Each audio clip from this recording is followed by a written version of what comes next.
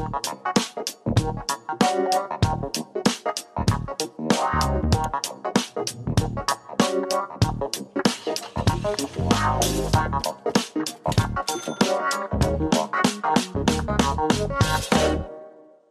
back to Point of Sale, the show where we break down great retailers, the supply chains that move them, and the data they use to make decisions.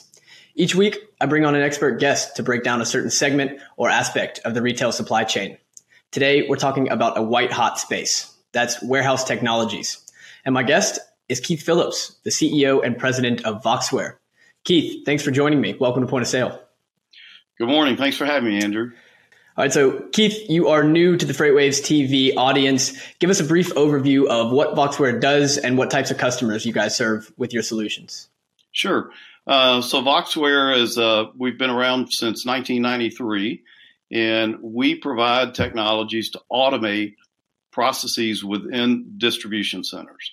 So all of the activities that take place in terms of moving product through the supply chain, the activities within the warehouse, we automate using voice, scanning, and augmented reality technologies to increase the efficiencies and also the accuracy of the activities and the products that are handled and shipped. Keith, you told me that COVID accelerated the demand for warehouse technology. Can you detail some of the challenges that COVID brought to the forefront that's making retailers invest more heavily in warehouse technologies? Yeah, so it's been an interesting dynamic to observe over the last almost 11 months now, and there are some who have said that the pandemic has accelerated e-com activity by as much as 5 years, and we saw a dramatic increase throughout the summer and continued through the holiday season in terms of e-commerce activity, driven largely by people that are no longer going out to shop. And particularly in the grocery space, we've seen a tremendous acceleration of online grocery shopping. And, we've all experienced the empty shelves in grocery stores across the country. So it's been interesting to see the dynamic, and you couple the increased activity with lack of available workers due to workers that are sick and staying home, workers that were furloughed early on and then didn't come back because of stimulus checks and things like that. So warehouses have been forced to figure out a way to move product more rapidly through the supply chain. And largely across the industry, people were unprepared. Companies were unprepared, and they really struggled to get product through the supply chain and into the consumer's hands. And I think what we're seeing now, we started to see late last year and continues into this year, is that, corporate executives are now sitting around tables and asking the question, what did we learn? And what are we going to do going forward to address this increased demand, which seems to be, the habits of shoppers seems to be here to stay. I think that, we are all today purchasing items over the internet that previously we would have just picked up as we walked through the grocery or through the corner pharmacy store, or whatever it might be. But I think that we're just, people are buying things that they didn't buy before over the internet. And so I think corporate executives are having to ask the question, what do we need to do to be prepared as we move forward? And technology is a big part of that answer. So let's talk about that technology for a moment. What have been some of the biggest advancements in your industry, in the wearable warehouse technology industry in recent years? Well, it's like anything in technology, it's the wearable mobile devices have become smaller. They've become much more powerful. Historically, if you look back 10 years ago, a mobile device in a warehouse did one thing and one thing only.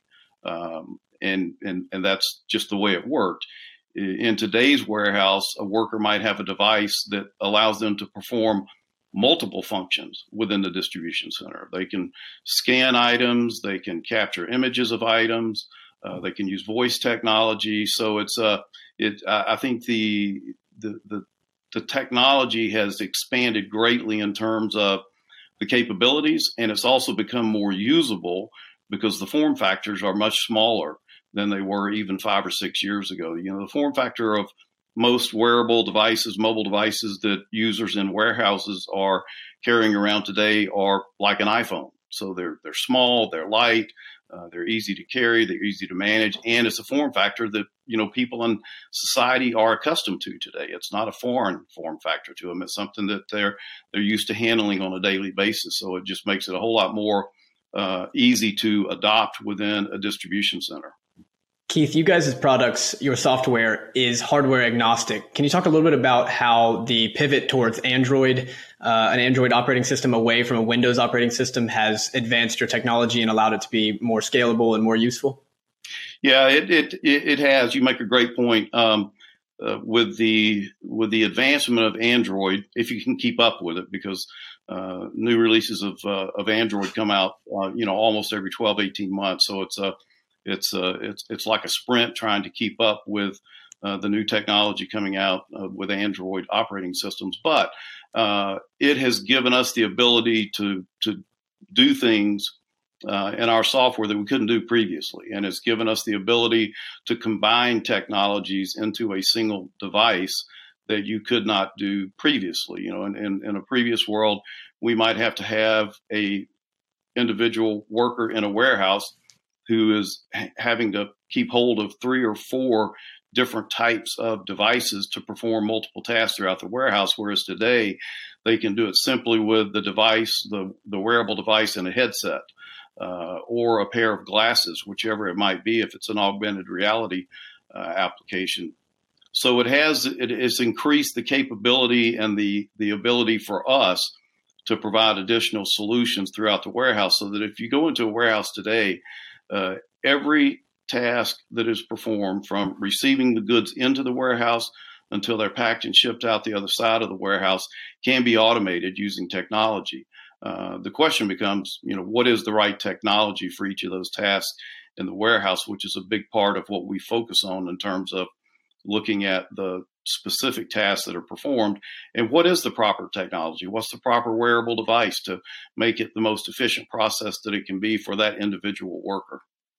Keith, I want to circle back around to some of those different technologies, and more specifically augmented reality and its use cases, in a second. But before we do that, I did want to ask you about adoption of warehouse technologies. Mitsubishi Heavy Industries said in 2018 that in 5 years, so in 2023, they expected 70% of facilities would be adopting wearable technology. Where are we on that prediction? Are we on pace? Well, I think we are, but I think it also, you kind of have to look at that a little bit more closely to define, what is wearable technology, what fits into that category. I think in today, in 2021 now, right? I think you go into a warehouse, you're going to see some form of quote unquote wearable technology. The question becomes, how do you define wearable? Is a scan gun in a holster on a belt? Is that really wearable technology? Some would argue it is. Some would argue that it's not, and it's cumbersome, and it requires you to tie up one hand to remove the scanner to scan and then put it back up before you can handle the item. Whereas, true wearable technology, a device that's in your pocket that you don't have to touch, allows you to keep both hands free, keep both eyes focused on what you're doing, and makes you therefore more efficient, and also provides for a safer work environment. But I think that I think we're certainly moving very rapidly in that direction. It's very uncommon in today's world to go into a warehouse and find zero technology. They're out there, but they are certainly few and much more rare than they were, 2 or 3 years ago.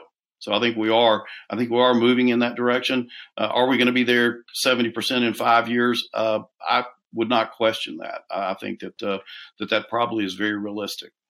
Well, how do retailers determine what types of technology is right for their DC? For example, augmented reality. What processes or things that have to get done in the workflows in the warehouse prompt retailers to invest in augmented reality or other wearable technologies? Yeah, I think it differs from company to company. I think it's a lot of trial and error, quite honestly. There is a lot of technology in the market today, And there is a lot of momentum, particularly in the distribution industry, around adopting technology to reduce costs, create efficiencies, increase accuracies, move products more rapidly through the supply chain. And every company approaches it a little bit differently. We work with companies to try to look at their distribution center and their entire supply chain from a very holistic perspective to determine what is the right technology. Because, we know our heritage is voice recognition, right? But we go into a warehouse and we know that there's certain functions that take place in that warehouse that don't necessarily lend itself to voice as the best answer. Scanning could be the best answer. Robotics could be the best answer. So we try to work with our customers to understand exactly what their challenges are in terms of moving products through their supply chain to get them into the consumer's hands, to understand what is the best technology.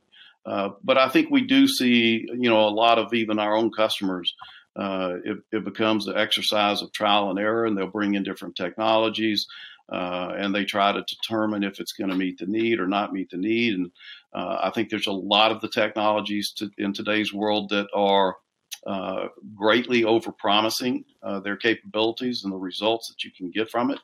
And you have to really look closely at, where is the application for this? One of the big technologies that's gaining a lot of ground and a lot of momentum is the AGV market, automated guided vehicles, and they certainly bring value into a distribution center. But they also have their limitations, and in the wrong places, they just, they slow you down more than they speed you up. We had one customer that brought them in to replace motorized pallet jacks, and they worked extremely well, but they couldn't move as fast as the human workers could on a motorized pallet jack. So in that particular case, it was just the wrong application.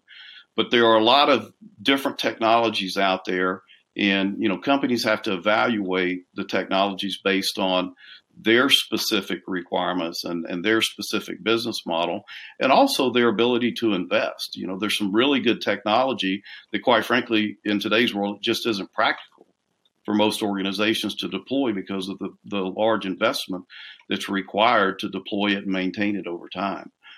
So it's, I think that, companies do well to really investigate technologies that are available and understand the capabilities before they move forward and make decisions and bring technology in that doesn't give them the results that they're looking for. Keith, you mentioned earlier that you believe much of the retail industry, especially the non-apparel retailers, are unprepared for e-commerce distribution operations, particularly when it comes to returns. Why is that? And what can retailers do from a warehouse technologies perspective to right the ship? Well, I think you're right. And I think it's all retailers. I just think that apparel retailers are less affected right now because there's less of that business right now. But I think it's just people had not moved fast enough. Companies had not moved fast enough to implement technology in their distribution centers. And with the change in consumers' buying habits that have occurred as a result of this pandemic, there are a lot of companies out there that just don't have the capabilities to move the product as fast as they need to. And we as a company have done several surveys around e-com experiences, returns experiences, and the results from consumer were not that great. And I personally, I have Christmas gifts that I ordered in early November that still haven't shipped yet.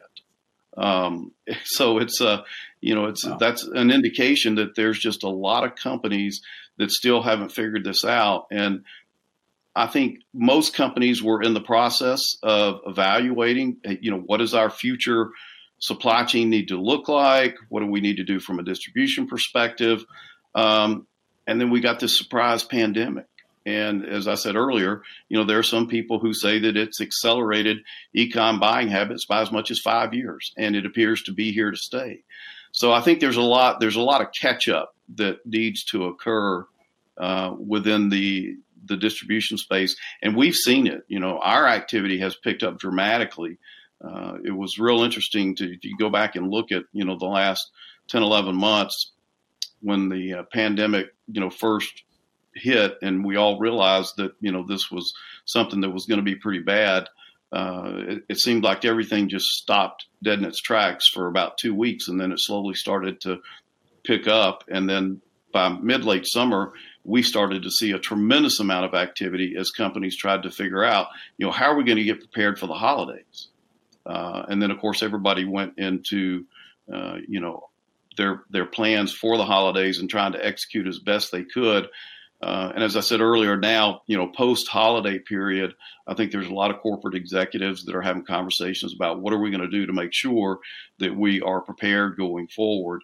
And our activity from a sales perspective has picked up dramatically in the last 3 to 4 months. So it's, we're seeing a lot of activity, a lot of conversations taking place about, what can we do to increase our productivity and also make sure that we maintain the highest level of accuracy. Because when you go from, a situation where a retailer is shipping product to its brick and mortar store to now everything is being shipped direct to a consumer, there's a different level of expectation. If you ship the wrong item to the store, you can manage it internally. If you ship the wrong item to my front doorstep, now you got a whole different kind of issue to deal with.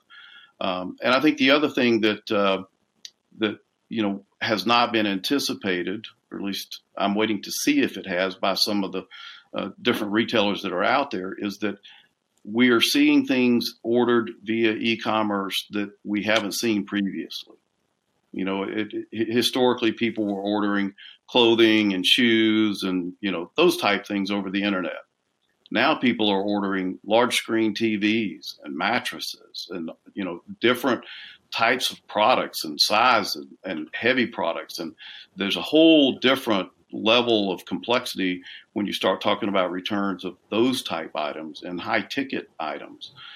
So I do think that there are probably some organizations out there that are struggling right now figuring out, how do we manage returns of those type items or the bulk of items. One of the trends that we've seen as a result of e-commerce is that consumers have gotten into the habit of, if I'm going to order a pair of shoes over the internet, I'm probably going to order 2 different sizes and maybe even 2 different colors.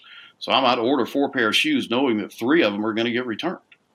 So I think the impact of returns on retailers in particular is going to continue to become more complex, and also it's going to place a strain on the retailers just purely from a financial perspective, because they're shipping out 4 products potentially and 3 of them are coming back, and you got to figure out not just how to handle the disposition of those products when they come back in, but also what's the loss in revenue and margin on those returned items, and what do you do with them? Do you put them back in and resell them at a lower price as a used product, or do you box them up and sell them in bulk to an aftermarket type retailer?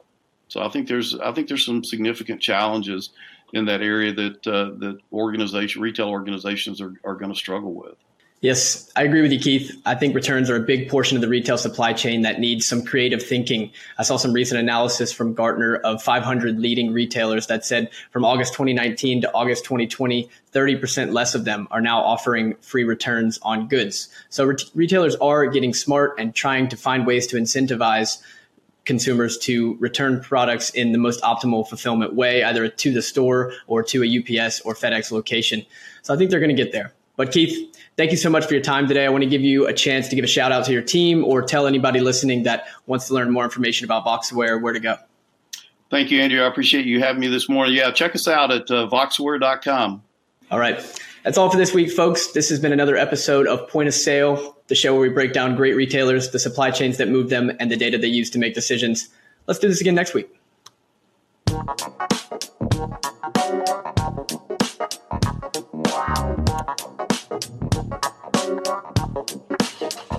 Wow.